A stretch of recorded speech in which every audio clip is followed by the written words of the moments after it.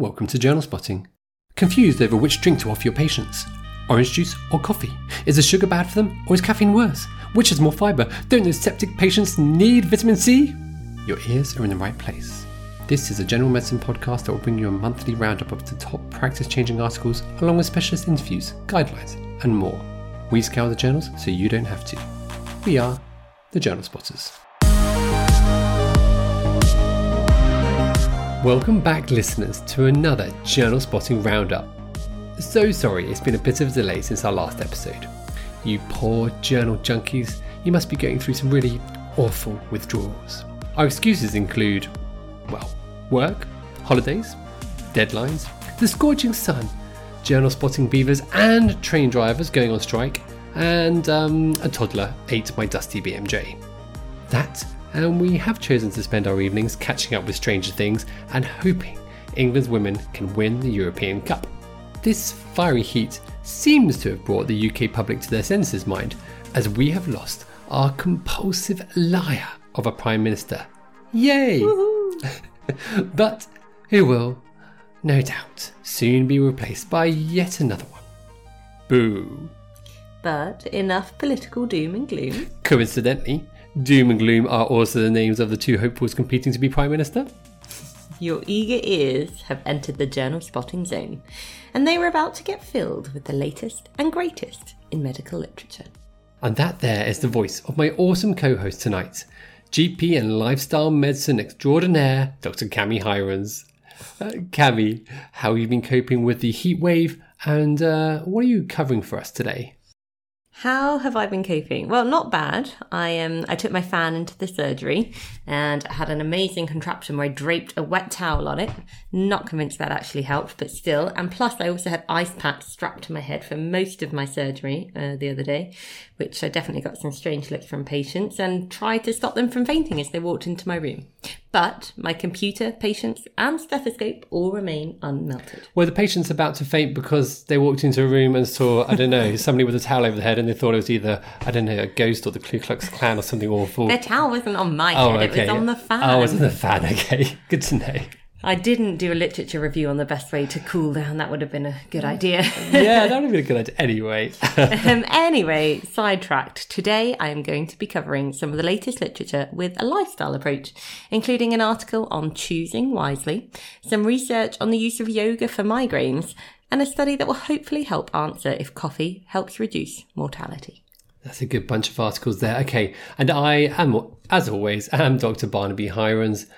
I'm afraid at my work, my calls to turn off the air conditioning to save the environment fell on deaf ears and received stern, sweaty looks. And if I'm honest, I gave up pretty quickly and just enjoyed the cool air.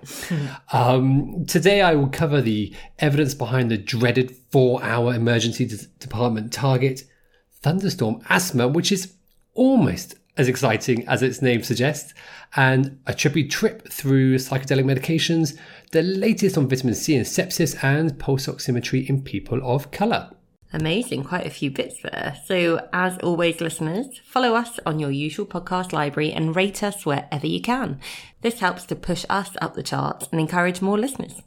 Also, you can follow us on Twitter and feel free to email with comments, recommendations or poetry to journalspotting@gmail.com. Oh, and share the episode with all your WhatsApp social media buddies.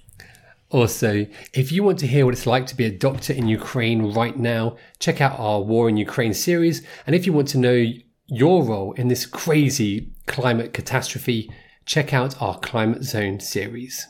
Right, let's get on with the show. Barney, you're up first. All right. Okay, I'm going to ask our listeners and my co-host here to do something a bit weird. I want you to close your eyes and focus hard on what emotions this phrase builds in you. Doctor, they're approaching their 4-hour target.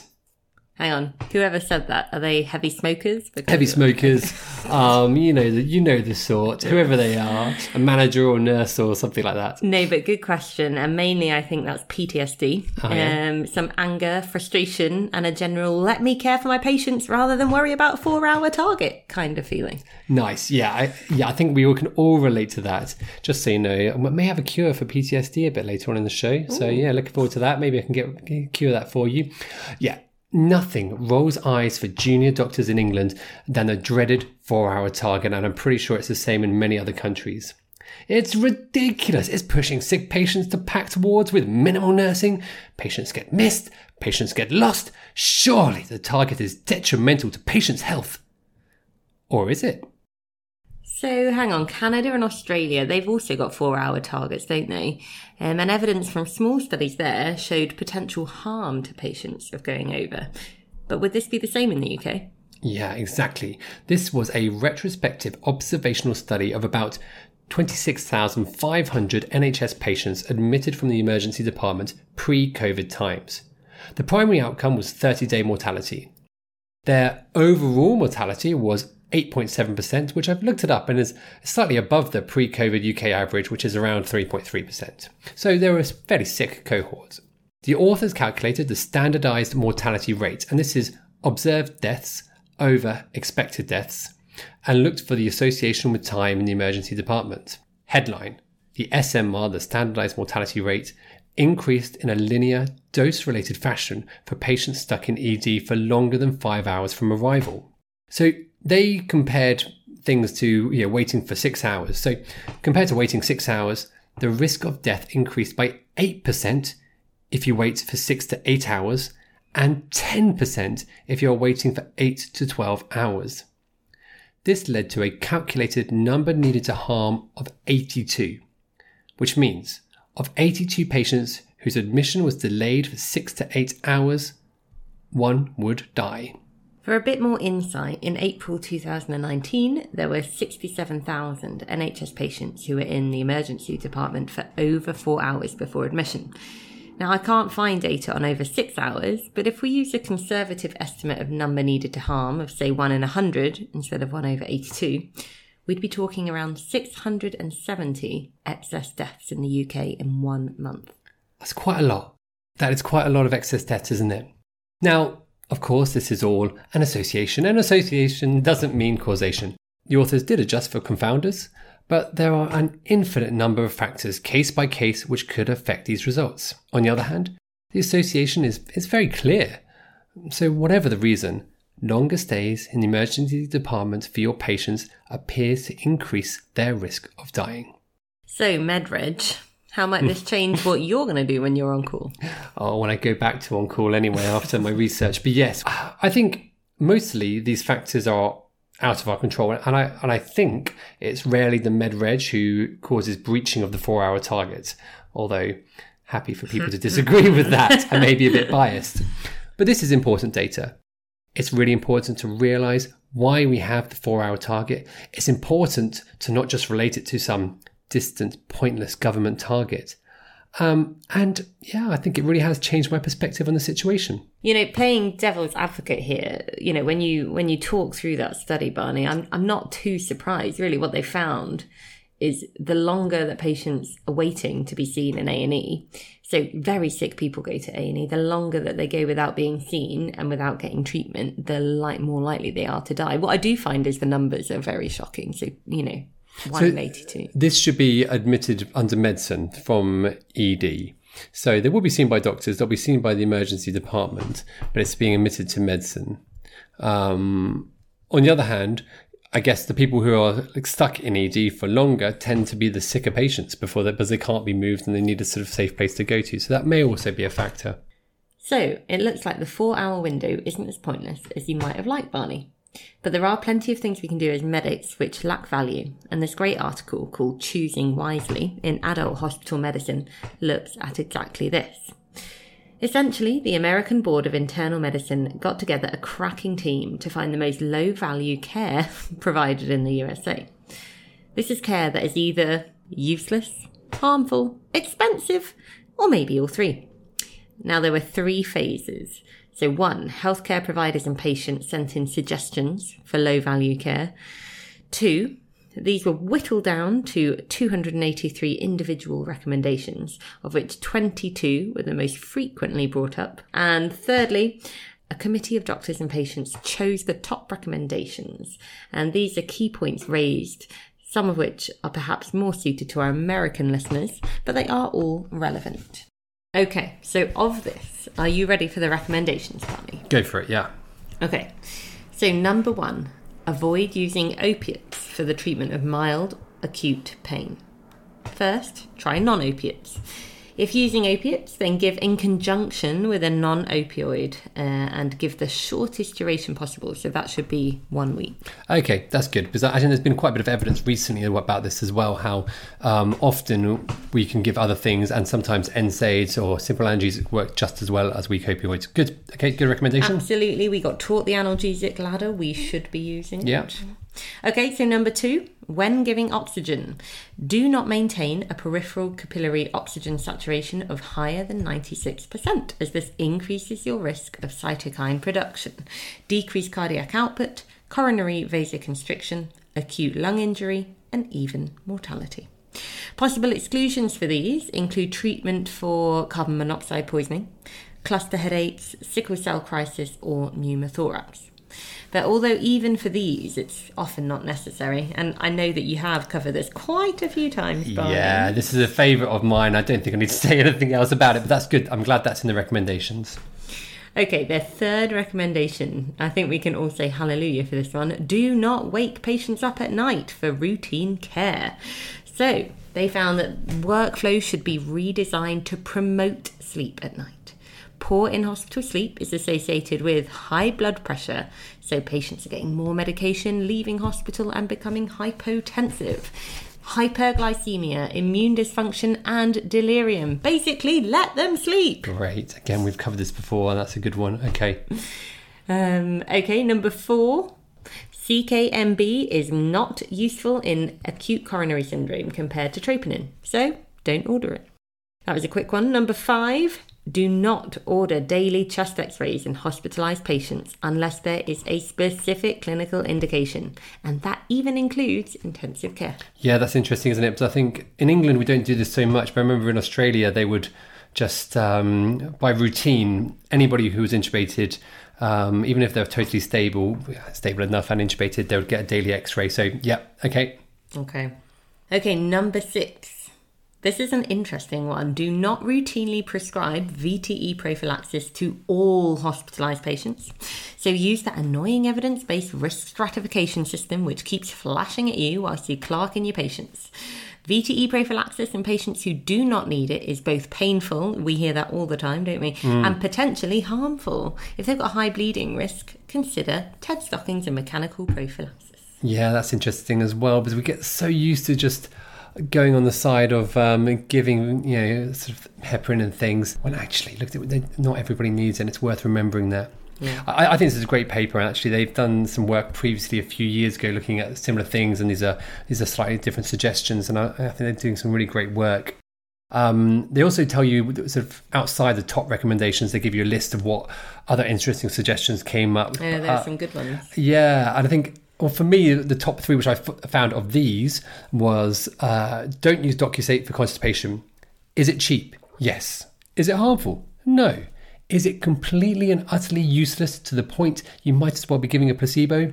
Yes. Is there evidence to back up your outlandish claims, Barney? Yes, there is. Thank goodness. Thank goodness. Don't order ammonia to diagnose or monitor hepatic encephalopathy. Now, this... you're going to get people arguing both ways for this non-stop, but the current evidence shows it neither rules in nor rules out encephalopathy, and it's a pain finding a freezer if you still have to send it on ice to the lab. And finally, don't give maintenance IV fluids when the patient can drink and is clinically stable. We see it all the time, and it's such common sense, but it seems to be a reflex action. Give them VTE, give them some IV fluids when they clearly are well and can drink. It's so true. Over-medicalising patients. Yeah, absolutely. Once they get through that door. Cami, did you have any other sort of suggestions, or what were your top picks from what we've discussed from that paper? Well, of the ones that we've discussed, the one as a GP that I'm going to use the most and already do, luckily, is not giving opioids for mild and acute pain, so using the analgesic ladder. However, I really, really like the one, do not wake patients up at night. I know that doesn't apply in primary care, but from a lifestyle medicine point of view, sleep is one of the 6 pillars, and it's so important. There's no way these patients can feel well enough to go home when they're completely and utterly sleep deprived. Yeah, it's crazy sometimes. People getting woken up 4 times in the night or something just because there's something very, very slightly wrong with their observations. I mean, they have discussed this, and there are some prediction scores which hopefully will come out, which will give you an idea of who's sick and who needs to have observations overnight and who you can leave alone. Yeah. So fingers crossed that'll be coming into practice soon. Brilliant. Thank you, Cami. That's excellent. I'll go on to my next one now. So why might someone from a respiratory specialty worry about an upcoming thunderstorm? Maybe you're scared of lightning. Yeah, close. Okay. Actually, our listeners may or may not have heard of thunderstorm asthma. And until recently, I hadn't really paid it much attention. But apparently, it's a real thing and potentially a very real problem. Okay, listeners, think back to November 2016. Our news was dominated by an inflated moron becoming the US president, whilst in Melbourne, a storm was brewing. November 21st, a thunderstorm struck. Not particularly unusual for the summer out there, but over the next 30 hours, there were 3,400 excess A&E attendances with asthma attacks, of which 10 were asthma fatalities. That's shocking, isn't it? And actually, Melbourne is not a particularly big city. So 3,400 excess, more than they were expecting is massive. Yeah, it's crazy. So when they've looked into this, it turns out that the right mix of thunderstorm with specific seasonal grass pollens causes a huge swell of what they call aeroallergens in the atmosphere. And if you are already sensitized to these and have asthma, you could be in big trouble. Importantly, nearly all the patients who attended ED in Melbourne also had seasonal allergic rhinitis. So a recent study of Australian patients published in the Journal of Allergy and Clinical Immunology investigated this cohort. This was, rather coolly named, the TASAR study. 228 patients with seasonal allergic rhinitis were interviewed and investigated. About a third just had the rhinitis symptoms. A third described symptoms of thunderstorm asthma, but never actually needed to attend hospital. And a third had a history of presenting at some point to hospital with thunderstorm asthma. Now, importantly, all the patients who had thunderstorm asthma requiring hospital admission had a prior history of asthma. So it was not just people who've got a runny nose and rhinitis suddenly needing to go to hospital. They all had a prior history. Factors which meant patients were at increased risk of thunderstorm asthma were essentially the same as those with uncontrolled asthma, namely a lower FEV1, worse asthma control questionnaires, higher serum eosinophils, and a higher FeNO. The most associated serum allergen was ryegrass pollen, which is found in Australia in abundance, but it's also found in the UK. Respiratory trainee, Barney, what are you now, ST64 or something? Yeah, pretty much, yeah. So, how will this change your management of an asthma patient? I think first thing to say is thunderstorm asthma is real and can potentially be a serious issue. Right now, we don't know which storms might affect it or which patients will get it, apart from possibly those sensitized to grass pollen with features of uncontrolled type 2 inflammation, so that's high eosinophils and high FeNO.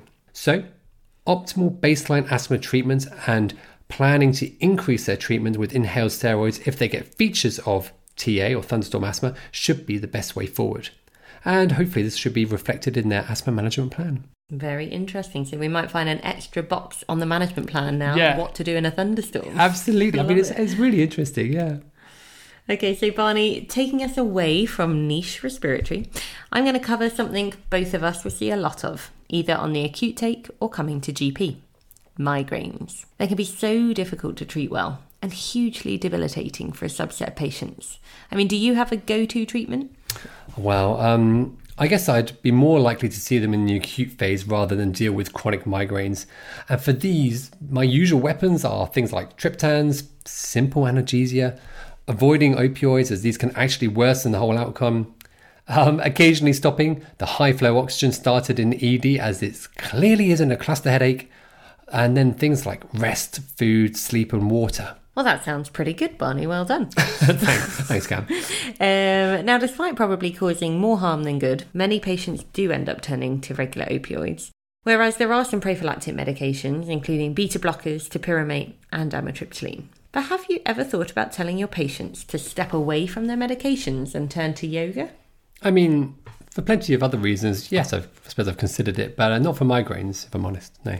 Really? How often do you tell your patients to turn to yoga? Oh, sometimes if, sort of respiratory patients who are looking to do some sort of exercise and some breathing exercises, I might recommend things like yoga and Tai Chi, yeah. I'll let you off. Thank you.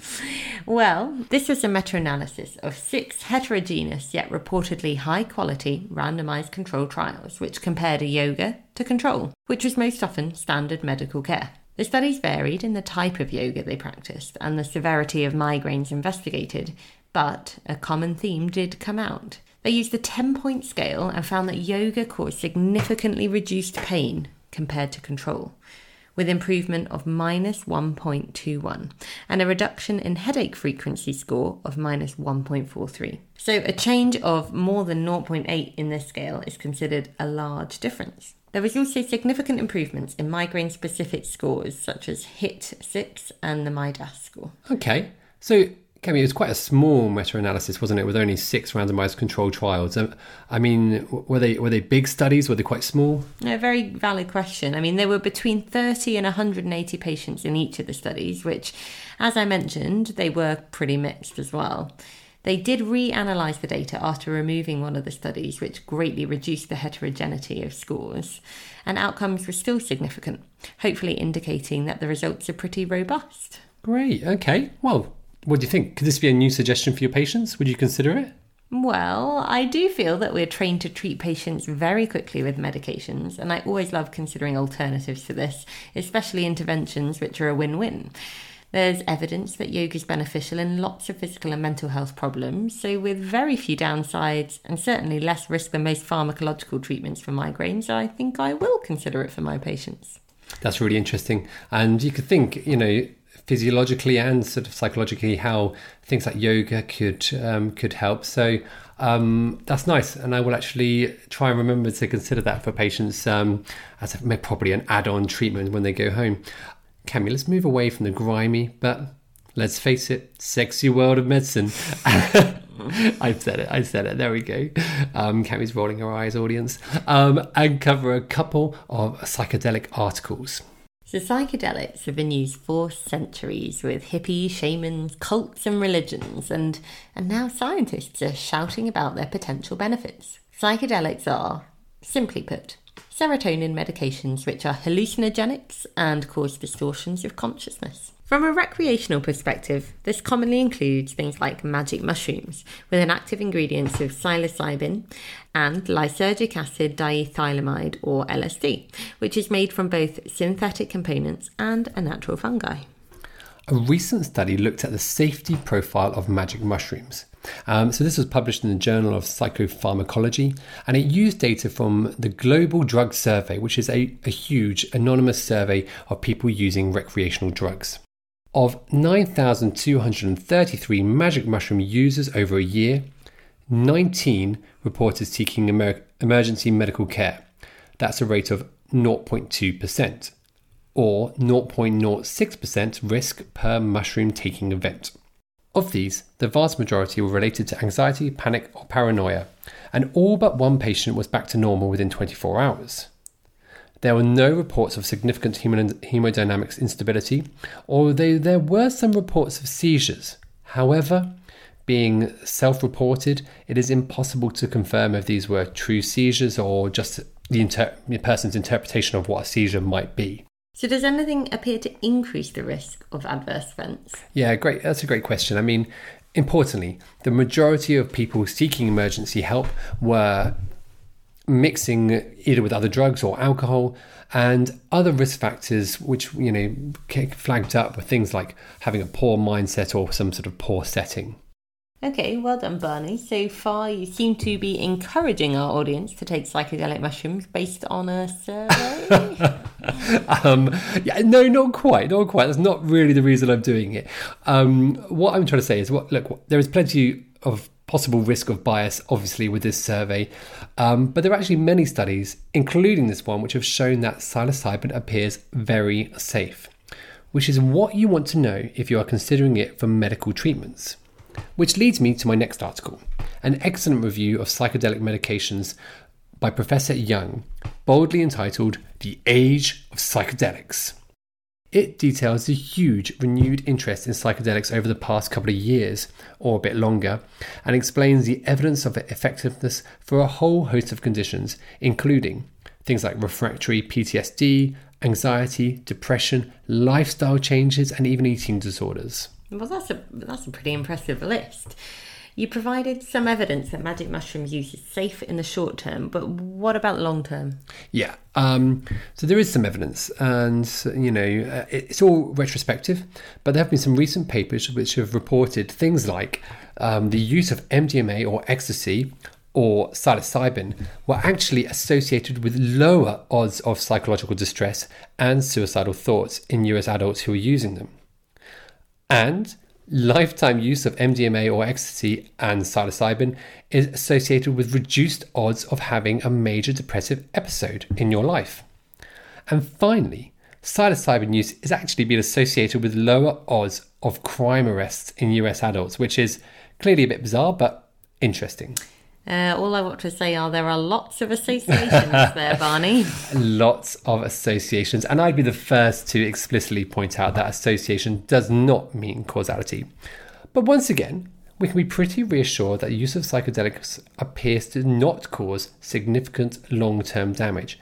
And possibly, and I really do mean just possibly, there could be some benefit as well. Okay, well, it's really interesting. Where can people hear more about this, Barney? So glad you asked, as if you've been set up for that. The author of both my aforementioned articles, a really impressive Professor Alan Young, has given us an exclusive interview in which we discuss the science, studies, and risks of psychedelic medications. And this will be released in the next couple of weeks, Ooh, I imagine. Very good. Yeah, I can tell you're excited. Okay, moving on. I hope you enjoyed that psychedelic trip, listeners, but now we're going to go back in time. Whoa. Well, sort of. We're going to cover a bunch of articles which were recently released, but are linked to ones we covered in previous episodes. So, firstly, vitamin C in sepsis. We discussed this way back in our very first episode, January 2020, and they are still bloody talking about it today. Basically, it didn't work as part of a cocktail of drugs and severe sepsis then. But now, in fact, worse than that, current evidence suggests it might even kill you. This study, published in the New England Journal of Medicine, is a phase 3 randomized controlled trial of 872 patients with sepsis requiring vasopressors. And they were randomized to placebo or vitamin C IV.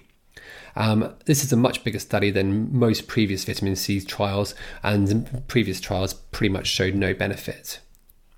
The primary outcome was a composite of death or persistent organ dysfunction by day 28.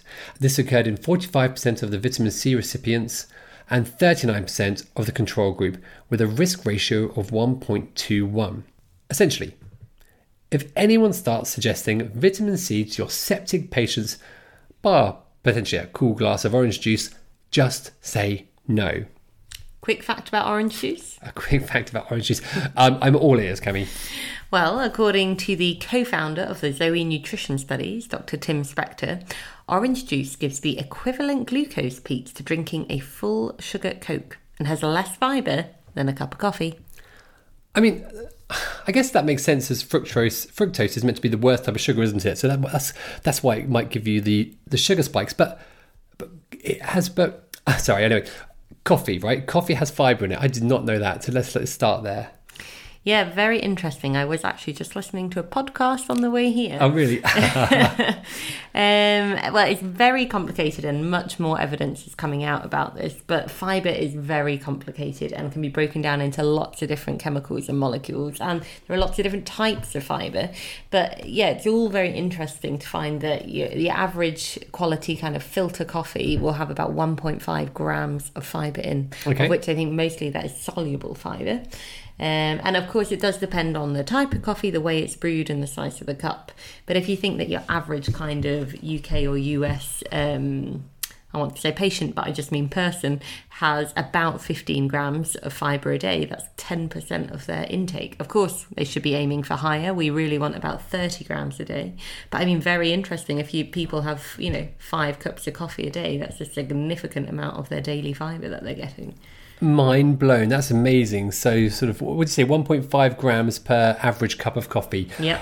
Right, well then, slap that vitamin C drip out of the hands of the ICU nurse and the sugar-filled, fibre-lacking orange juice out of the hand of the patient. They can just have a coffee instead. And there are lots of other benefits. So, jumping on the revisiting bandwagon, let's talk about coffee then. We've talked about coffee a couple of times already, haven't we? It may be one of our most talked about topics. So off the top of my head, I think it was episodes 17, 20 and 38. We at least mentioned just coffee. Off the top of your head. Just like that. I know. Wow. I'm incredible. Impressive, like that. Yeah. And in these, we discussed how it probably reduces mortality and doesn't appear to actually have any cardiovascular side effects. The problem with these studies is that they looked at coffee in general. But what about those people who have a cup of sugar with a teaspoon of coffee on top? Does that take away the benefit? This was a prospective study of over 170,000 healthy UK participants, and they were followed up for a median of 7 years. They looked at coffee with sugar, sweetener, or without anything sweet, and they checked for all-cause mortality and cancer or cardiovascular disease mortality. The results are summarised beautifully by some graphs in the paper, but I'll go through some of the highlights. So, coffee sweetened with sugar or without anything sweet conferred benefit to all outcomes. Compared to non-coffee drinkers, those who drank coffee alone had hazard risk ratios of all-cause mortality of around 0.7, indicating roughly a 30% reduction in mortality risk. Coffee that was sweetened with sugar also had a mortality benefit, but interestingly, this was more of a U-shaped curve. And by that I mean when people were getting to 5 or 6 cups a day, the hazard ratio actually passes 1, implying the benefit is lost and there is potential increased risk. And, too much sugar isn't good for you. Who knew? And then really interestingly, artificial sweetened coffee had no mortality benefit whatsoever. Oh, Cami, that's so interesting, isn't it? I really enjoy that. So what you're saying is really, when we really knuckle down to it and get to the detail, when people have a little bit of sugar in their coffee, I should stop tutting, rolling my eyes and tapping my belly, as actually they may still be getting some benefit. Please don't ever do that. Oh, all right. I don't. I usually don't. Anyway, one question though. Do they distinguish between things like filter coffee and instant coffee? Was that discussed? Yeah, they do actually. And the reduced hazard ratios were seen with instant, ground and decaffeinated coffees. And that's interesting. And that also fits with what we've heard before, that especially, the decaffeinated coffee part, because, we've heard it's not the caffeine, which is the benefit, it's the other things. That's brilliant. And I think that the lack of benefit with sweeteners is intriguing. I suppose it's not worth delving into too much because we'll just be guessing. But it is tempting to assume that the lack of benefit is because of a detrimental effect of the sweeteners sort of outweighing the possible benefit of the coffee. But possibly. That's impossible to tell. Okay, brilliant. Thank you. Right, I'll revisit one last topic, an old favourite of mine: pulse oximeters and racial disparities. We last delved into this in episode 50, where we spoke about how saturation probes significantly overestimated blood oxygen to detrimental effects in patients of colour, especially black people. Recent studies have supported this, including a retrospective study published in the BMJ of 30,000 patients in America, in which pulse oximeters overestimated saturations in black, Hispanic and Latino patients compared to whites. And another retrospective study published in JAMA of 3,000 patients, which found the same, and also that patients of colour received less oxygen therapy on average than white patients. Well, clearly this is pretty shocking, Barney.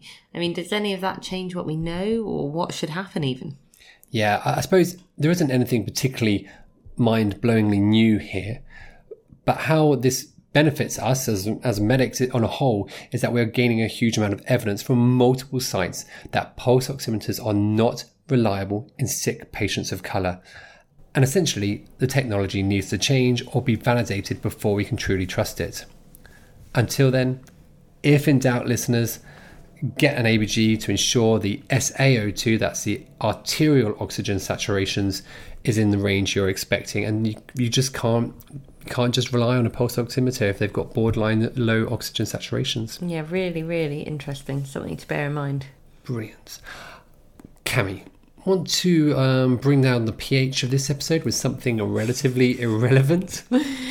Okay, so those of you who have worked on the wards with liver disease patients may well have been asked to review patients with leg cramps.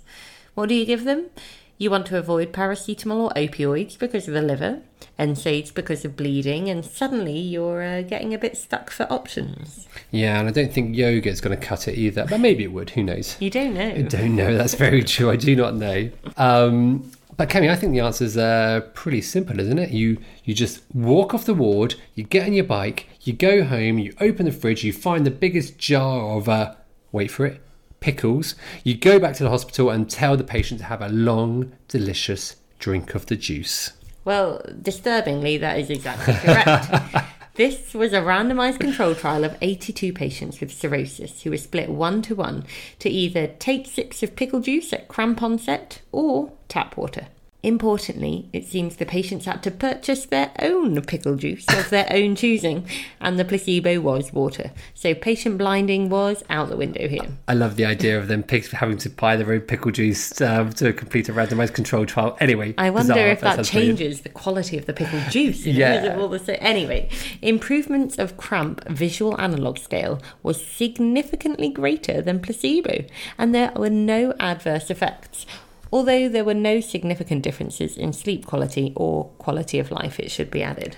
But the pickle juice works! Yes, absolutely. So next time you're on a hepatology ward, make sure you've got some pickle juice in your pocket, or something as acidic and maybe a little more tolerable, like apple cider vinegar would probably work just as well. I love that. Sounds like it's not perhaps the most robust of studies, but they did find a benefit, and they had some theory, didn't they, when I had a look at it, about the low pH and how it's acting. So wonderful. There we go. There's a little something for you guys. Just Plus, in case. You would just be the coolest F1 ever, wouldn't you, if you were walking around with a jar of pickles in your pocket? Is that what you think is cool? That's what impresses you. How old am I? Wow, I don't know. Man, I obviously need to start carrying around some pickle juice to impress Cami. All right. Amazing. Wow, we have covered such a lot. Cami, thank you for all your hard work and for going through those papers. And thank you, listeners, for listening to the pickled end. So much to take in and so much possible practice changing medicine. Right, as always, we're going to tell you our top picks. Cami, do you want to go first? Anything which was going to potentially change your practice? Sure. I mean, I work in primary care, so some of it isn't going to be as relevant, but I always really like the oxygen saturations in people of colour one. It's always something to be really, really mindful of. And so I always take that one home and away with me to work. The other thing is kind of yoga for migraines. I really like that one, having something else to suggest for patients. Yeah, I like those two, I think, out of the ones we said today. Sure, I think we've covered loads. I think I'm going to tell everyone to start taking magic mushrooms. I'm joking. I'm not actually going to do that, gosh. But just going through, I found it really interesting going through those. My views have changed on the 4-hour target, and actually I think I'm going to be much more receptive to when people tell me I need to hurry up because patients are breaching. I've already gone into the office and sort of told everybody in the research team about the coffee data. And interesting, we had one person drinking orange juice and one person drinking coffee the other day, and I was the most annoying person they could possibly imagine, as I kept telling them all the facts. Your colleagues must really love you. Oh man, the poor things. I do feel sorry for them sometimes. So I picked up loads of things from these studies. At the very least, great facts to share with people, and they're really nice ones. Yeah. Plenty to potentially change my practice as well. Brilliant. All right, guys. Well, look, thanks for listening, everybody. Take care of yourselves. Don't get too hot, and fingers crossed, England are going to win the European Cup. Come on, England! You have been listening to Journal Spotting with your hosts Dr. Barnaby Hirons and Dr. Cami Hirons. Information and links from the show can be found on our website, journalspotting.com, on Twitter at journalspotting, Facebook or Instagram. Special thanks goes to St George's Healthcare and HEE for their generous grant. If you liked today's podcast, subscribe and leave a review. If you have any feedback or questions, get in touch via our webpage, our email, journalspotting@gmail.com, or tweet us. Disclaimer time. This podcast is for educational use only. The views expressed are opinions based on our experience, the experience of our guests, and the evidence we read. We are not affiliated to any particular institution. By listening to this podcast, you agree not to use the information we share to make decisions on how to treat your patients or yourselves.